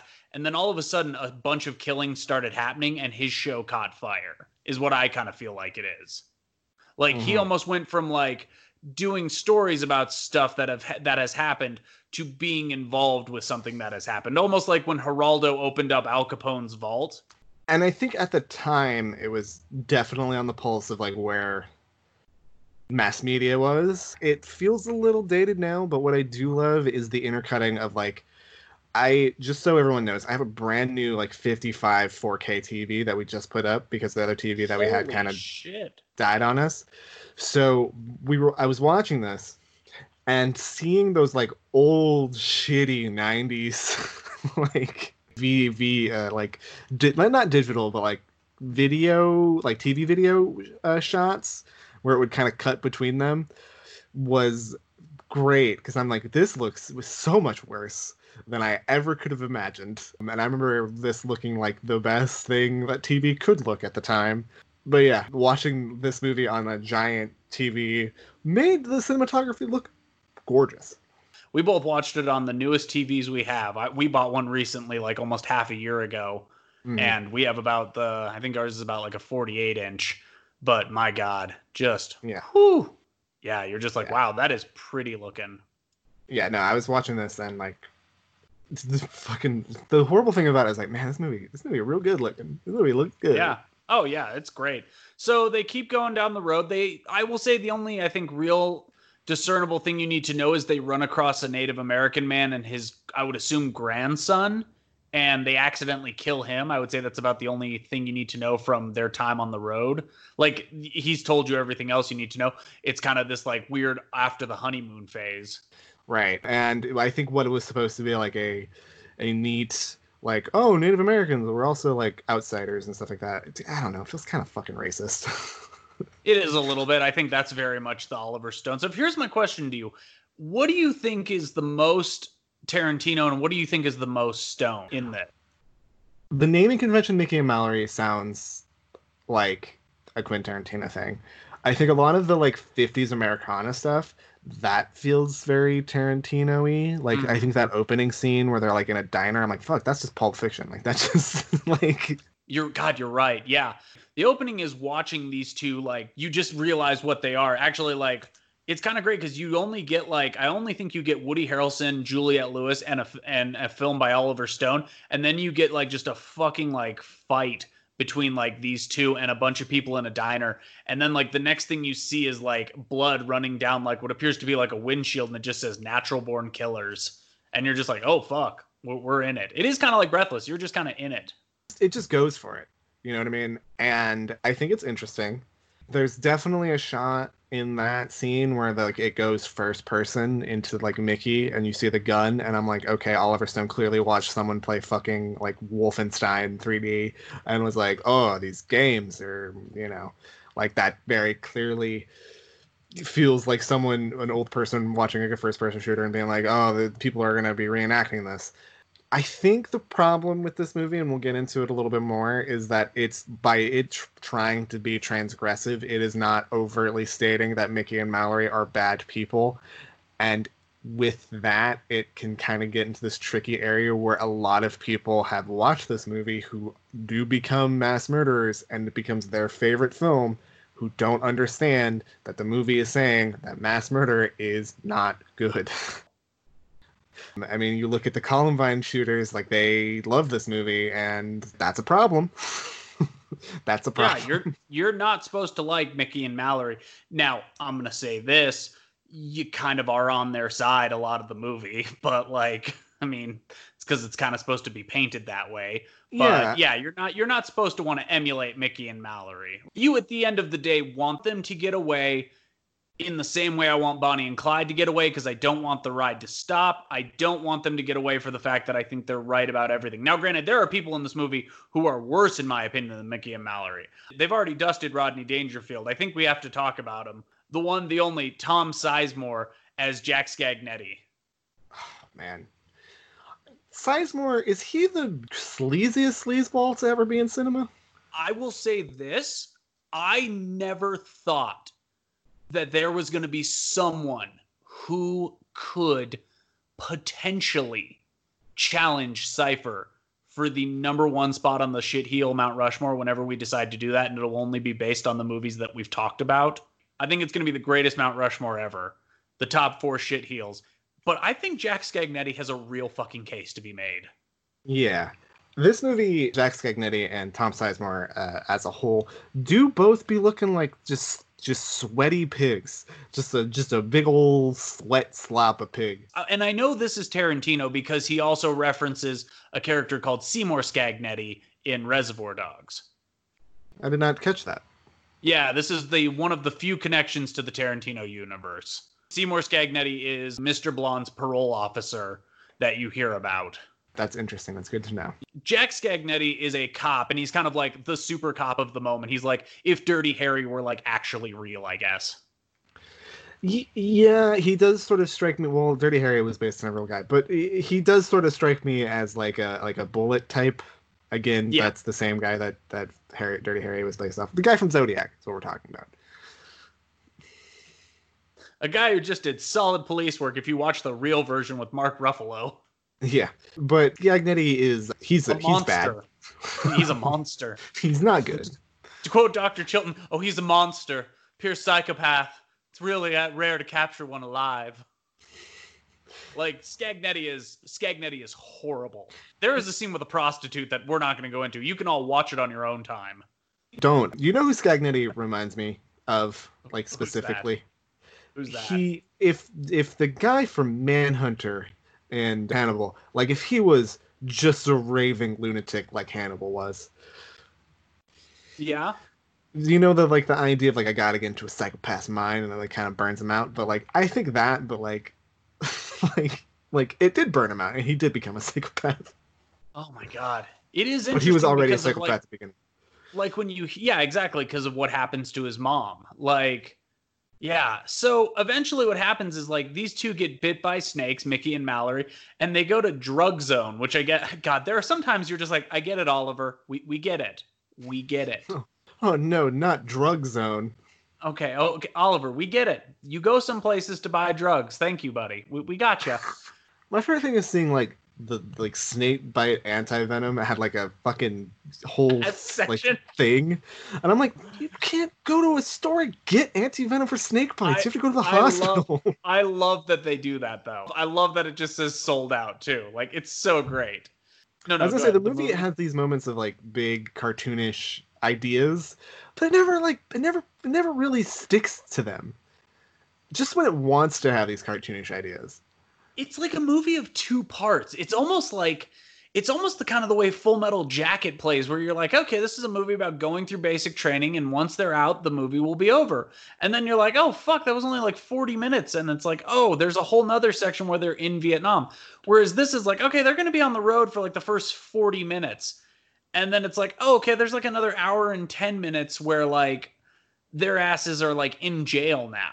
And there's definitely characters that feel like cartoon characters. Like, in a certain sense, Wayne Gill kind of feels like a cartoon character. Like, Jack Stagnetti feels like a cartoon character. But what the problem is Mickey and Mallory are, like, the only ones that feel sort of realistic in this, like, cartoon world. And yet have cartoon character representations of themselves. Yeah. I don't know. We'll talk about it. Who's your favorite person to show up in this movie that you didn't expect to see? Tommy Lee Jones is the warden. Oh, did you not know he was in this? I forgot that he was in it, and he shows up, and I'm like, oh, fuck, he's playing Foghorn Leghorn the entire time. And it's the best. It is fucking the best. Oh, see, for me, it is totally Stephen Wright. Is that it? The comedian? Yeah, Stephen Wright. Thank you, Stephen Wright. Yeah, Stephen Wright. When he shows up, I'm like, okay, yeah, okay, I'm good with this. But yes, they eventually get caught. And by the way, the scene where they get caught, I gotta tell you, is one of my favorite moments of like directing in it. Mm-hmm. Like when he walks out and they start to cuff him, and then fucking Woody Harrelson just pulls that knife and fucking stabs that guy, and you're like, oh, it's back on. I thought it was over, but it wasn't. Take me there again, Natural Born Killers. Like, it just knows how to ride the waves at moments. And there are other moments where it's like, we're just hitting rocks every time we try to go out in the water. I will say that scene did rub me the wrong way at the end, where they show like the like news crew filming him getting beat up, and I'm like, you're really gonna take the images of the Rodney King beating and like put it towards a white guy that is a mass murderer? Are we doing that, Oliver Stone? Are we doing that? Is this what's happening, Oliver Stone? I don't like that. It's bad. That really made me mad. Especially since like what is currently happening in the world while we record this. Oh God, don't bring it up. I almost brought it up earlier when I was talking about some movie I was watching. Don't worry, guys. We're gonna get to a prison riot, and we're gonna be very chill about that conversation. So they're in prison, and it like cuts to like a year later, and they've gone through the trial, and it sounds like the trial found them mentally incompetent, and they're gonna go to the funny farm for the rest of their life. Mm-hmm. First question in this whole prison sequence, because like we said, part 1 is the road, part 2 is the prison. Why are they both in the same prison? I don't know. Is she that bad? Like, because that's a great layer to a character if that is the reason, which I want to kind of believe it is. It seems like she fucks up a bunch of people in this movie. It seems like they're both in solitary confinement, but like it doesn't make sense. Like, why would she be in a men's prison? That's like a horrible. That's a big danger. Like, why would you keep them in the same prison? Yeah, unless there's like weird. A female wing to this prison, and then like, why would you have that? Like, that doesn't make any fucking sense. You gotta wonder if she's like the first truly like they had to do it or something. Like, even then, like, put her in a fucking Supermax. Like, what are you doing? Like, why is she in a fucking just state pen? I think it's because it's Texas. It's not. It's Indianapolis. It's Indiana. Oh, it's actually. Indianapolis. Huh. Not Indianapolis. It's Indiana. I don't know why it is then. This is where we meet, as you said, Foghorn Leghorn. Which also, why is it in Indiana? They're in fucking. They're like their whole thing was like in the Southwest. What the fuck? What the fuck, man? I'm so confused. I have two beliefs. A, that it is exactly what Mickey says to Mallory the first time he says her. It's fate. Or Mickey is the most brilliant tactician we've never seen coming, which I don't think it is. So I think you just got to give it up to fate. Mickey, the man who accidentally killed a Native American man and then stepped into a hive of rattlesnakes, is playing 4D chess. Hey, man, sometimes you're the snake in the pit, and sometimes you're the pit in the snake. Am I right? Mm-hmm. It is right before they're about to be taken off, and it seems like the prison isn't throwing straight dice. No. The warden seems to be, like, his whole philosophy is we should be able to beat prisoners whenever we want. He does grab one with a pair of pliers. Yeah. Tommy Lee Jones plays the warden, and his, like, introduction is so good. If you want to talk about maybe one of the most underrated collaborations, him and Oliver Stone work really well together. Mm-hmm. Like this, JFK, he's amazing in JFK. Yeah. I mean, I haven't seen the other one that they did, which is Heaven and Earth. Yeah. I'm sure he's good in it, but Tommy Lee Jones, for a period of time, straight heat. I know I say straight heat a lot, but, like, straight heat. It's at this point, like, they're kind of going to be transferred out, and, like, the warden says, hey, these guys have killed a couple of our men. We wouldn't hate it if they had to die along the way. And they kind of tell this to Jack Scagnetti, who's kind of become the hero cop of the moment. It's at the same time, Mickey's being talked to by Wayne Gale. Wayne Gale says, we're going to do a year after the trial. You guys are being sent away. Like, you are going to the funny farm. Like, get your side of the story out there. And fucking Woody Harrelson gets, like, taken away at one point. And he's like, hey, let him answer. And he goes, let's do it, man. And you're just like, I think it's at that moment he knows what he's about to try. Mm-hmm. I think it might just be fate. Yeah, I don't think you're wrong. I could see that. I think the interview is really fun, and it's like clearly like, I think the interview is the best scene in the movie. Yeah, I think it's definitely up there, and I think what happens after the interview that I think kind of rubs me the wrong way. But I like the idea that it airs right after the Super Bowl, because I don't know, that just feels like important even in the like '94, and I think that's good. I think it's just a good scene. Here's my question to you. Do you think this is the coolest way anyone has ever said the title of a movie? It's up there. When he says... And what's that, Mickey? Shit, man. I'm a natural-born killer. You're just like, fuck. Also, I'll say this. The way they do them changing, because I think you're supposed to believe this movie takes place over the course of a long period of time without it really doing that. The way they change their clothes and everything is one of the coolest things. And when he finally gets to like what I like to call like Mickey Prime, where like he's got the shaved head, he's got those fucking glasses, and he's got like just the sawed-off shotgun, you're like, oh, okay, this is like the final form. My favorite thing is Woody Harrelson shaved his head and never had hair ever again. Is it kind of the most badass way to like say I'm gonna go bald?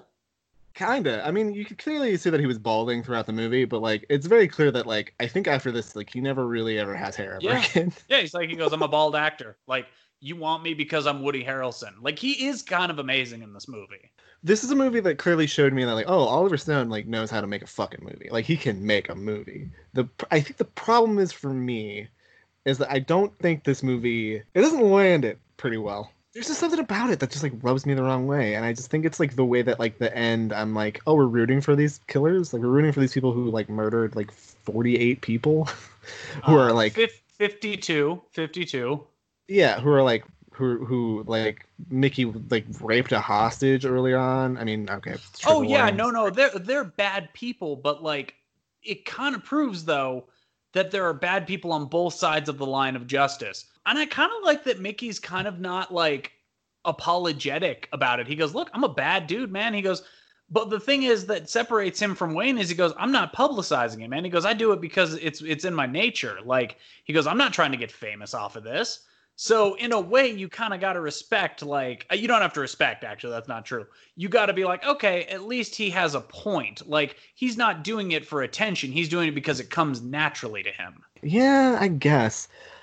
I don't know. I think the movie is trying to say something about, like, generational violence, and I don't think it ever comes close to, like, eloquently stating what it wants to state about it.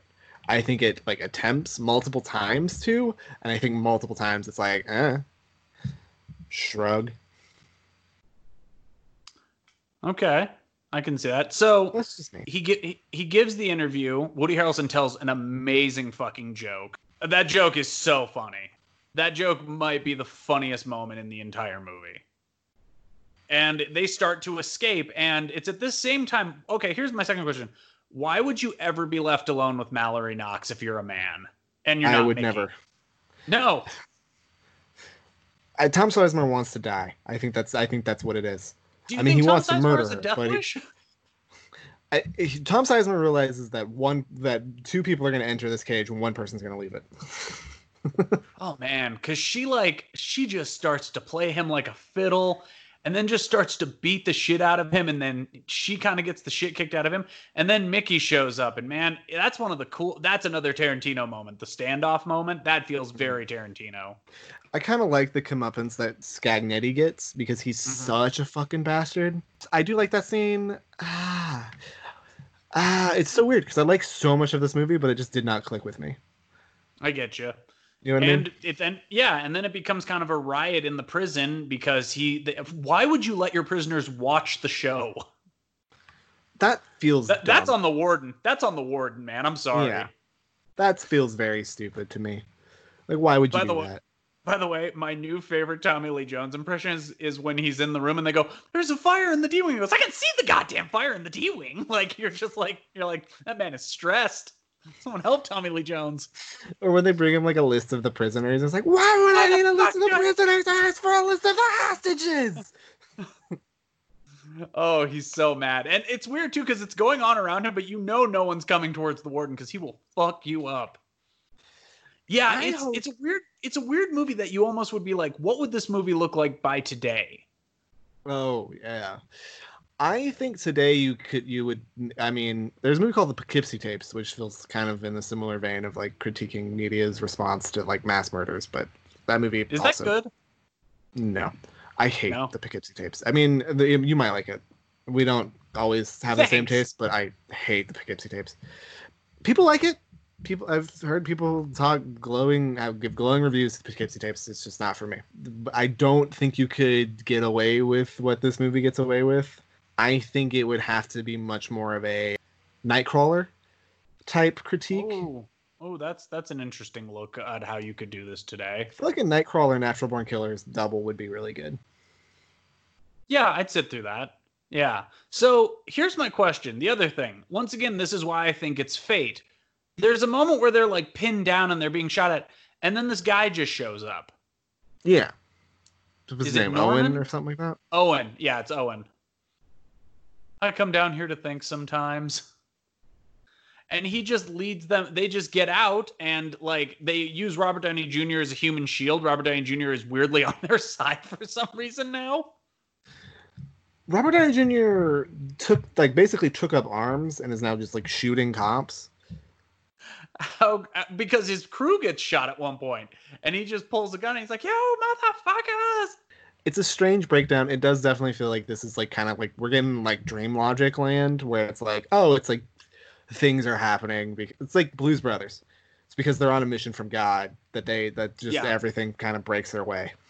Yeah, exactly. It makes no sense why Lee Marvin should get that money as easily and do all the things he does as easily, but it is like it's made to be that way. Yeah. So they get out of the prison, and the last scene you get is Wayne Gale signing off, and then they just like fucking say, "We gotta shoot you, man."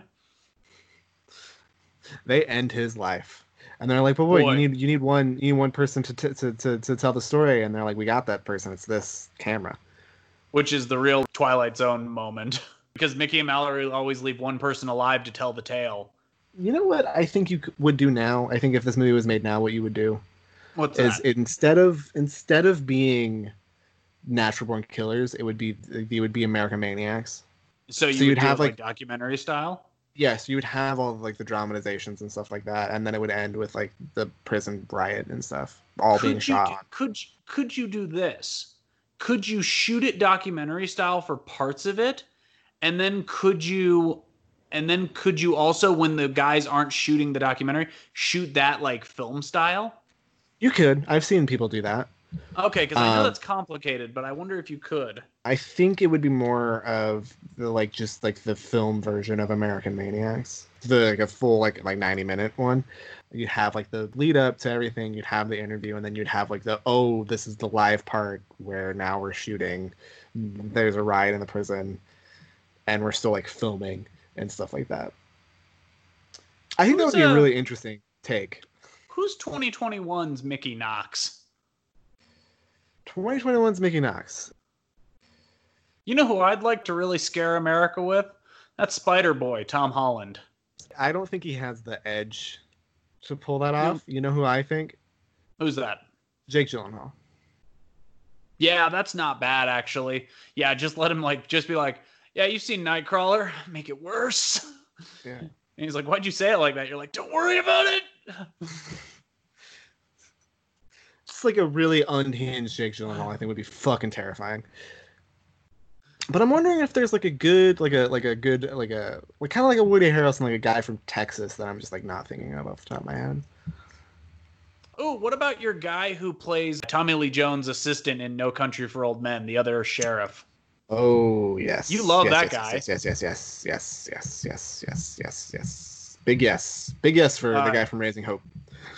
Okay. Well, if we're gonna do him, or if we're gonna do that, we have to ask who's your Mallory, and then we'll get to the '94 Oscars, which I've got 4 gripes with. Oh, that's way harder. I think it's Juno Temple. Juno Temple is the white trash hot belt holder, in my opinion, right now. Anytime she comes on screen, I'm like, she gonna be smelly, but she gonna be hot. That's a good. I agree with you. The guy we're talking about is Garrett Dillahunt. Yes, that's right. Those two actually might work really well in a remake. I love. Who's the girl from Green Room that plays the? You know who I'm talking about, right? Oh, Imogen Poots. Imogen Poots. Or Imogen Poots, maybe? Imogen Poots. That's not bad, too. Oh, yeah, you can give her a bunch of ugly haircuts, too. Just give her the haircut from Green Room. That fucking weird, that's her wig. Fucking. That's her wig. That's her wig haircut. I've only ever seen that in Western Oregon, fucking Nazis. Yeah, whatever that haircut is. Ugly is what it's called. So it's bad. You get Imogen Poots. Okay, that's not bad. Here's my problem. The 67th Academy Awards. Oh, God, it's this one. Fucking shit. I know. That's one of my big problems. Okay. I want to start with best cinematography. Okay. Here are your nominees. Wyatt Earp, Red, Shawshank Redemption, Forrest Gump, and they would all lose out to Legends of the Fall, another movie we talked about earlier. Mm-hmm. Where is the cinematography for Natural Born Killers? That's my biggest complaint, honestly, in some ways. Yeah. I think that's that's my strong point for Natural Born Killers, and if I had a vote, it would be on here for sure. You can kick out Wyatt Earp, and you can kick out Forrest Gump as far as I'm concerned. Red and Shawshank will stay, and of course Legends has to stay because it wins. Was gonna say, I'm like, you better not say a bad word about Three Colors Red. No. Red is a beautiful movie. No, I would never kick Red out. I know what that is. Yeah. You'll notice on my thing, if you look at it, it clearly sees that I clicked on Red, so I would make sure that wasn't something you were in love with. You almost got yelled at. I was ready. Shut your fucking mouth, Ben! No, you shut it! I don't want to fucking hear it! I know. I'm going to say this for supporting actor. I think Tom Sizemore is a pretty strong candidate. However, I would like to see Rodney Dangerfield at the Oscars just once. And I think you can easily kick out Chaz Palminteri for Bullets Over Broadway. I was gonna say. Bullets Over Broadway. What? Oh, just wait. It gets weirder when we go up. Yeah, so I would put him in there, and it would also be Gary Sinise for Forrest Gump, Paul Scofield for Quiz Show, Samuel L. Jackson for Pulp Fiction, and Martin Landau would win for Ed Wood. But I think Rodney Dangerfield has like a solid 7-minute scene where you're just like, holy fuck, Rodney Dangerfield's a really good actor if he wants to be. You know where I think this would win? And it's not an Academy Award, it's a Golden Globe, but I think, or maybe it's not Golden Globe, I think it's SAG actually, but the Best Ensemble. Yeah. I think it's a good choice for Best Ensemble. I mean, it would probably lose to Pulp Fiction, but I could see that getting nominated. It would at least be worth having in there. Yeah. Best Actress. You have Susan Sarandon for The Client, Winona Ryder for Little Women, Miranda Richardson for Tom and Viv, Jodie Foster for Nell, and Jessica Lange would win for Blue Sky. I'm going to say it. Juliette Lewis should be in over Miranda Richardson. I've never heard of Tom and Viv. Everything else on there has at least stood up to the test of time. So I don't know. You could probably drop Nell. I don't. Is Nell That's good? True. Jodie Foster had like an Oscar by that point. So yeah, you're fine. 2 Oscars. She had back-to-back Oscars. Oh yeah, that's right. Fuck her. Yeah, bye Nell. Sorry, Miranda Richardson. I'm really sorry I held you over the side of the plane. I'm really sorry. With that rock tied to you. Best Actor, John Travolta for Pulp Fiction, Paul Newman for Nobody's Fool, Nigel Hawthorne for The Madness of King George, Morgan Freeman for The Shawshank Redemption, which is fucking surprising when you think about that movie. Not the lead. I know, right? That's the part that's baffling. What movie did they watch? And they would all lose out to Tom Hanks for Forrest Gump. And for me, I mean, I would kick off Nigel Hawthorne, and there's Woody Harrelson. Woody Harrelson is on fire the entire time this movie is on. Like, when he talks about key lime pie, I'm like, I hate key lime pie, but I'd like some key lime pie right now. Yeah, Nigel Hawthorne can... I even though Morgan Freeman is in the wrong category, it's clearly category fraud, I don't want to kick him out. I think it's a good performance in an okay at best movie. Wow. Shots fired. Not really. Like, it's understandable. I don't think you're of a certain age. Like, that thing for certain people was on cable every day. I was one of those people. I've seen that movie 700 times. Like, look, I understand. I've seen plenty of movies 700 times. Let me tell you, just because I've seen it 700 times doesn't mean it's one of the best movies of all time. I'm not saying that. There's a weird rewatchable factor to it. That's all I'm saying. All right. Do you want to give Best Director? What the fuck? Why is Bullets Over Broadway like in so many of these categories? Okay, good. I'm glad you see who we're gonna throw out of the plane. Yeah. So you have my man Krzysztof Kieslowski for Three Colors Red, Robert Redford for Quiz Show, Quentin Tarantino for Pulp Fiction, Redacted for Bullets Over Broadway, Robert Zemeckis for Forrest Gump. Redacted. I'm glad you're not punishing the movie. No. All right, that's good. Actually, I don't hate that. Actually, that's how I'm going to refer to Redacted for the rest of this podcast lifespan. Fair enough. It's going to be weird when we do the Mount Rushmore of Awesomeness Profiles Redacted. It's going to be a long, hard road for that one. Or say Woody Allen, you nerd. Live and on stage. We'll only do Woody Allen's Mount Rushmore if we can do it live on stage. And I'm getting paid like $200,000. Oh, come on. You do it for like $40,000. $40,000 is a pretty good amount of money, but still, I'm holding out for $200,000 until... That's your sellout, huh? Until someone brings me the money. I could live off $200,000 for like... Oh, yeah. No, if I got like... God forbid, if my parents like drop dead tomorrow, I would just be like, yeah, I'm just retiring. Like, I'm just gonna retire now and just like let it work for me. Like, yeah, like it's easily to live off $200,000. Yeah, if that was what they gave me, I'd be like, yeah, that's exactly it. We both agree that I think we should drop Redacted and put in Oliver Stone. Even, I mean, sure, there's the Rodney King footage, which you seemed really mad about. It's really upsetting. It's fucking stupid to put that in there. Let's look at picture. For Best Picture, do you want to go one by one? Sure. Okay. At the bottom slot, we have The Shawshank Redemption, Quiz Show, Pulp Fiction. 4 Weddings and a Funeral. Curveball. Interesting.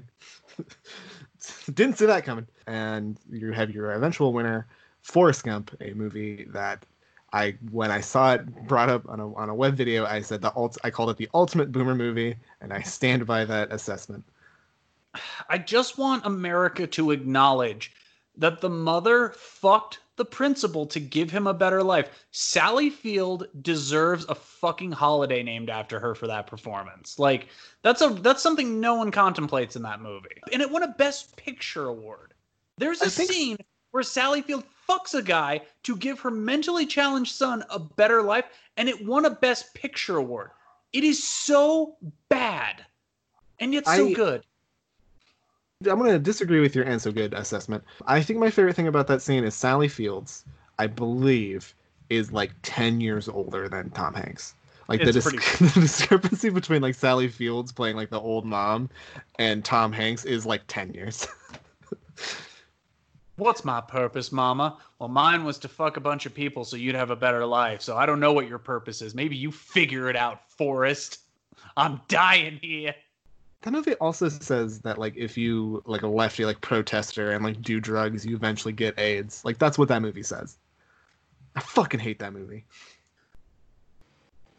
Oh. It appears I've found Tarantino's script. It appears that, like, Scagnetti and the warden, McCluskey, like, get introduced, like, immediately. Like, page, what is this? 7. Huh. Yeah, we don't get Scagnetti till, like, 20 minutes in, so probably, like, page 20. And we don't get McCluskey until like deep in the movie, like an hour in almost. What do you kick out of the Best Picture? Because I don't want to kick out 4 Weddings and a Funeral. I keep 4 Weddings. I'd probably kick out Forrest Gump, but you can't. It's gotta stay. It's gotta because it wins. What else was in there? I closed that tab. The Shawshank Redemption, Quiz Show, Pulp Fiction, 4 Weddings and a Funeral. I guess Shawshank? I almost want to say Quiz Show, but at the same time, I don't think you can. It's too good. No, Quiz Show's too good. Yeah, maybe it is Shawshank, because you can't do Pulp Fiction. No, see, the problem is Pulp Fiction and Natural Born Killers in the same year is way too much of a dream sequence. That's why it couldn't happen. Yeah. I also think it's because Natural Born Killers didn't do very well. Oh, really? Did it fail? It made its money back, but it was like a $30 million budget and made $50 million. So that's probably why you don't see it at any of the Oscar stuff. That's fair. So, yeah. That's also unfair that that's what should get a movie to be up for awards. It shouldn't be how it does. It should be how good it is. I agree with you, but a lot of getting a movie an award is getting being eyes successful. On it. Yeah. When's the last time a movie's been nominated that like didn't make its budget back? Yeah, that's very true. I'm sure someone has that answer out there somewhere, but off the top of my head, I can't think of it. I want to say like The Hurt Locker did exceptionally poor, and like that won a Best Picture. Like that's one of the lowest like grossing Best Pictures of all time. But I think it still had made its money. I think when it was nominated, it was like $16 million budget, made $40 million, and then after it won, it ended up making like over like $100 million because people were like, "What the fuck?" I think the biggest bomb I can possibly the biggest bomb off the top of my head that I know that I got nominated for a Best Picture Oscar is Dr. Dolittle, which I think has $7 million budget and made $9 million, and got nominated for Best Picture. Yeah, the original Dr. Dolittle. So yeah, I guess we would ask the question of what would we pair this with? What would you pair this with? Probably Paper Moon again, just to see who I can get to show up to that double. Actually, that's going to be our first double feature where you have to both pay for it and then have to repay for the next one. There's no discount where you can pay with them together because we can't allow children to come see Natural Born Killers after they see Paper Moon. Smart. Yeah, I think. Yeah, it is. Yeah, and the people who do show up with kids to both, you're getting a net dropped on you. I mean, what do you give this? I give this, I almost, out of habit, said 5 stars. I give this, I think, like 2 stars. Wow. I think there's stuff that you can get out of it. I think it's good in some respects, but it really fucking tried my patience. This is 4 3/4. Like, This is like, I think this is his unsung masterpiece. Like, I fucking think Oliver Stone is firing on all cylinders. I think this is him at the height of his power saying, fuck you, I'm going to make the weirdest movie I can. And I think it's a massive swing for the fences. It doesn't necessarily hit a home run, but my God, does it like the guy who catches that ball, like he gets the wind knocked out of him. Mm-hmm. And it's got two of my favorite performances. Like, and also, fuck it, I'll say that. I think fucking Tom Sizemore is on fire during this movie. Like, every second he's on screen. Great performances abound all around in this movie. But yeah, well, I guess that takes us out of it. And I guess the only question left is, what does the next customer want to rent? They want to rent monster movies.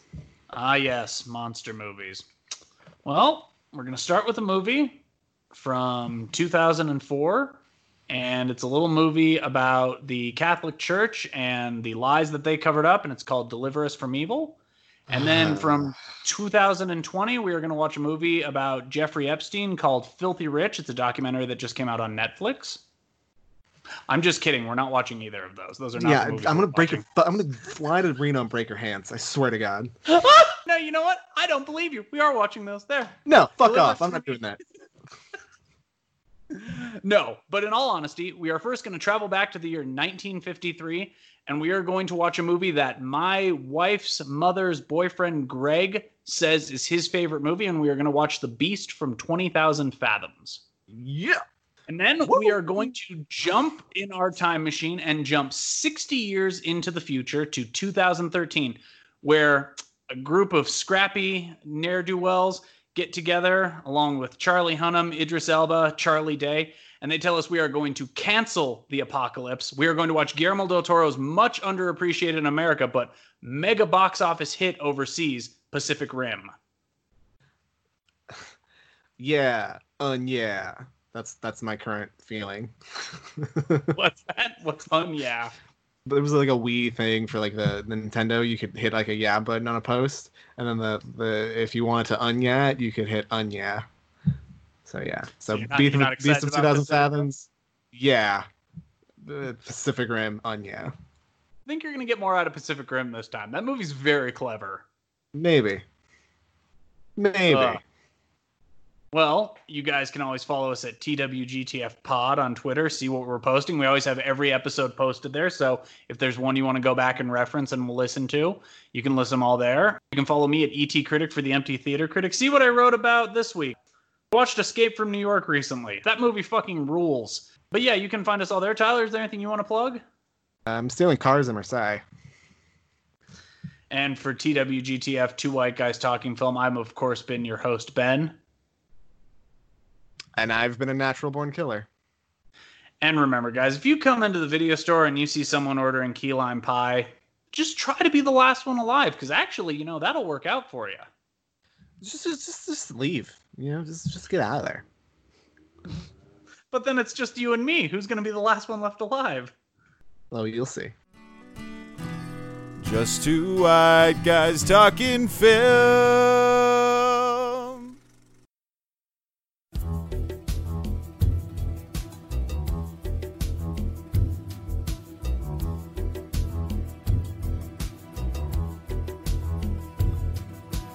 Baby, I've been waiting. I've been waiting night and day.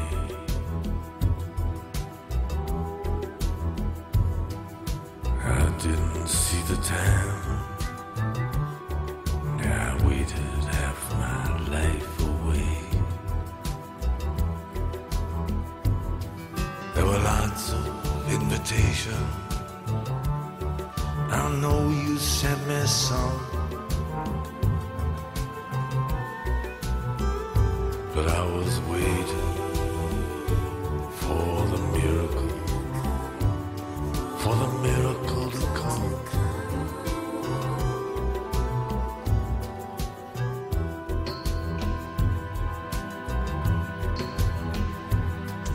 I know you really love me, but you see my hands were tied.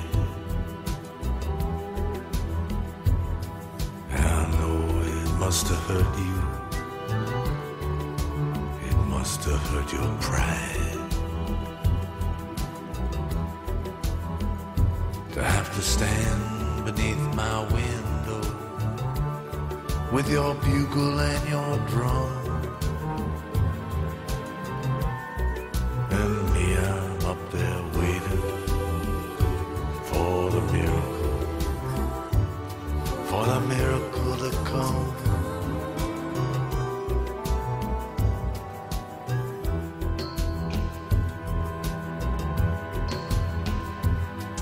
I don't believe you'd like it. You wouldn't like it here.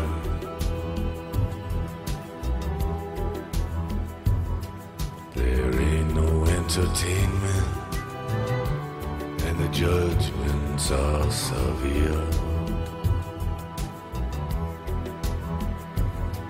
The maestro says it's Mozart, but it sounds like bubblegum when you're waiting for the miracle to come.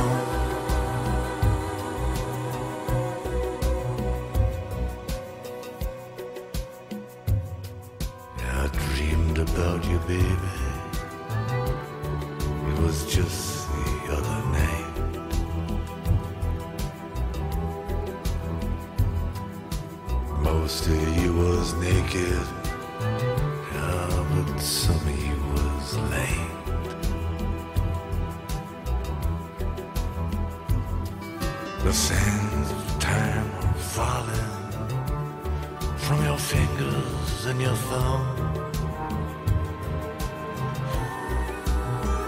and you were waiting for the miracle to come.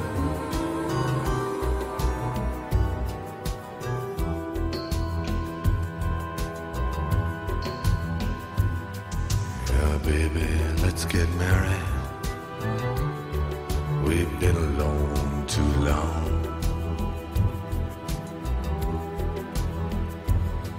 Let's be alone together. Let's see if we're that strong.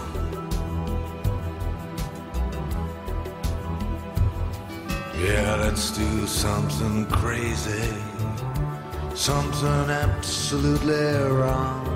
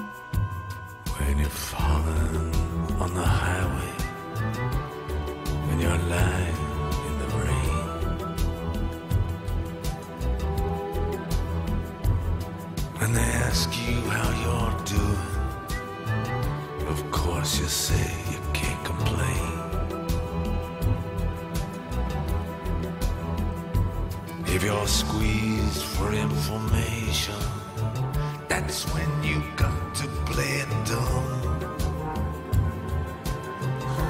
You just sail out there waiting for the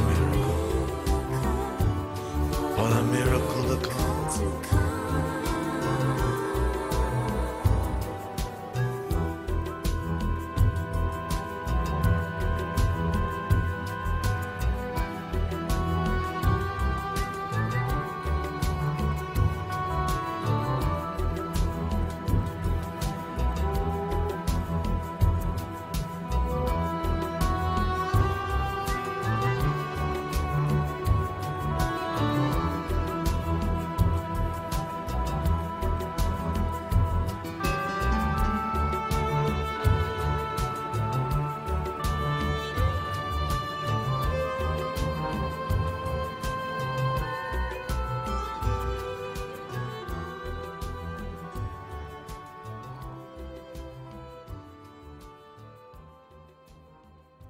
What's so f***ing pure about that? How do you do it? You mentioned that there's a other movie with Breathless made with Richard Gere in the 80s. Is that true? There's a 1983 version of Breathless. It's an American remake of the French film made with Richard Gere and Valerie Kapierski. So it's a movie made by a female director, and movie made by a male stars director. male director, and it stars Richard Gere, and he's the guy in Breathless. Yeah, he plays Michael. Or he plays Jesse. I think they rename him. I think they rename him Jesse. Oh, God. Is it good? It's pretty good. Yeah, it's. Oh, was it really? Yeah, no. It's directed by Joe McBride, who would probably be most famous for David Hollerman's Diary. It's good. It's kind of like it's taking, whereas like Breathless was like a European art film taking like the place of like an American noir. It's kind of like an American noir kind of made like a European art movie. So it kind of feels like those 80s neo-noirs like Body Heat and Blood Simple, but it was made before them as kind of like the updates to the old noir ideas. It's good. It's not, I don't know if it's as good as Breathless, but I like it. It's a little less dreamy and a little bit more like sun-kissed LA slums. I don't know. I think it's fun. I think Jim McBride is a solid director. And I think it's a good movie. Interesting. Okay. I'm going to maybe have to look into it. What for Christ's sake, what? Don't lie to me! Welcome, everybody, to TWGTF, or as everybody knows it, from the streets of Paris that are just on the edge of the sea to the roads of America where people are just doing awful things. This is Two White Guys Talking Film. I'm, of course, your host, Ben. And I'm Tyler. How are you, buddy? I'm good. Correction, Paris, nowhere near the sea. Well, why was she looking over the sea at one point? She's looking over the Champs-Élysées. It's the famous river, the Champs d'Élysées. I don't know how to pronounce it. Hold on. I'm gonna do this again. I was there when the hit the fan at Grenada. The one, the only, Tom Savini as Jack Scagnetti. Savini. What's that? Sizemore. Yeah. You said Tom Savini. You said Tom Savini. What are you talking about? Yeah. You said Tom Savini. No, it's crazy talk. Oh, that'll be at the end. I'm innocent. Yes, I am. Of murder, definitely. So, you want to hear something weird about this year's Academy Awards? The 67th? Yeah. What Peter Capaldi was the recipient of the Best Live Action Short Film co-winner. Yeah. I had no idea. He co-wrote and directed Franz Kafka's It's a Wonderful Life. Huh. I had no idea. Yeah. Peter Capaldi, man of many talents. I've got a few questions I'd like to start off with, if you don't mind. I mean, this year, Dr. Dolittle might get nominated for another Oscar because it might be the only movie that came fucking out this year. So, who knows? Zing!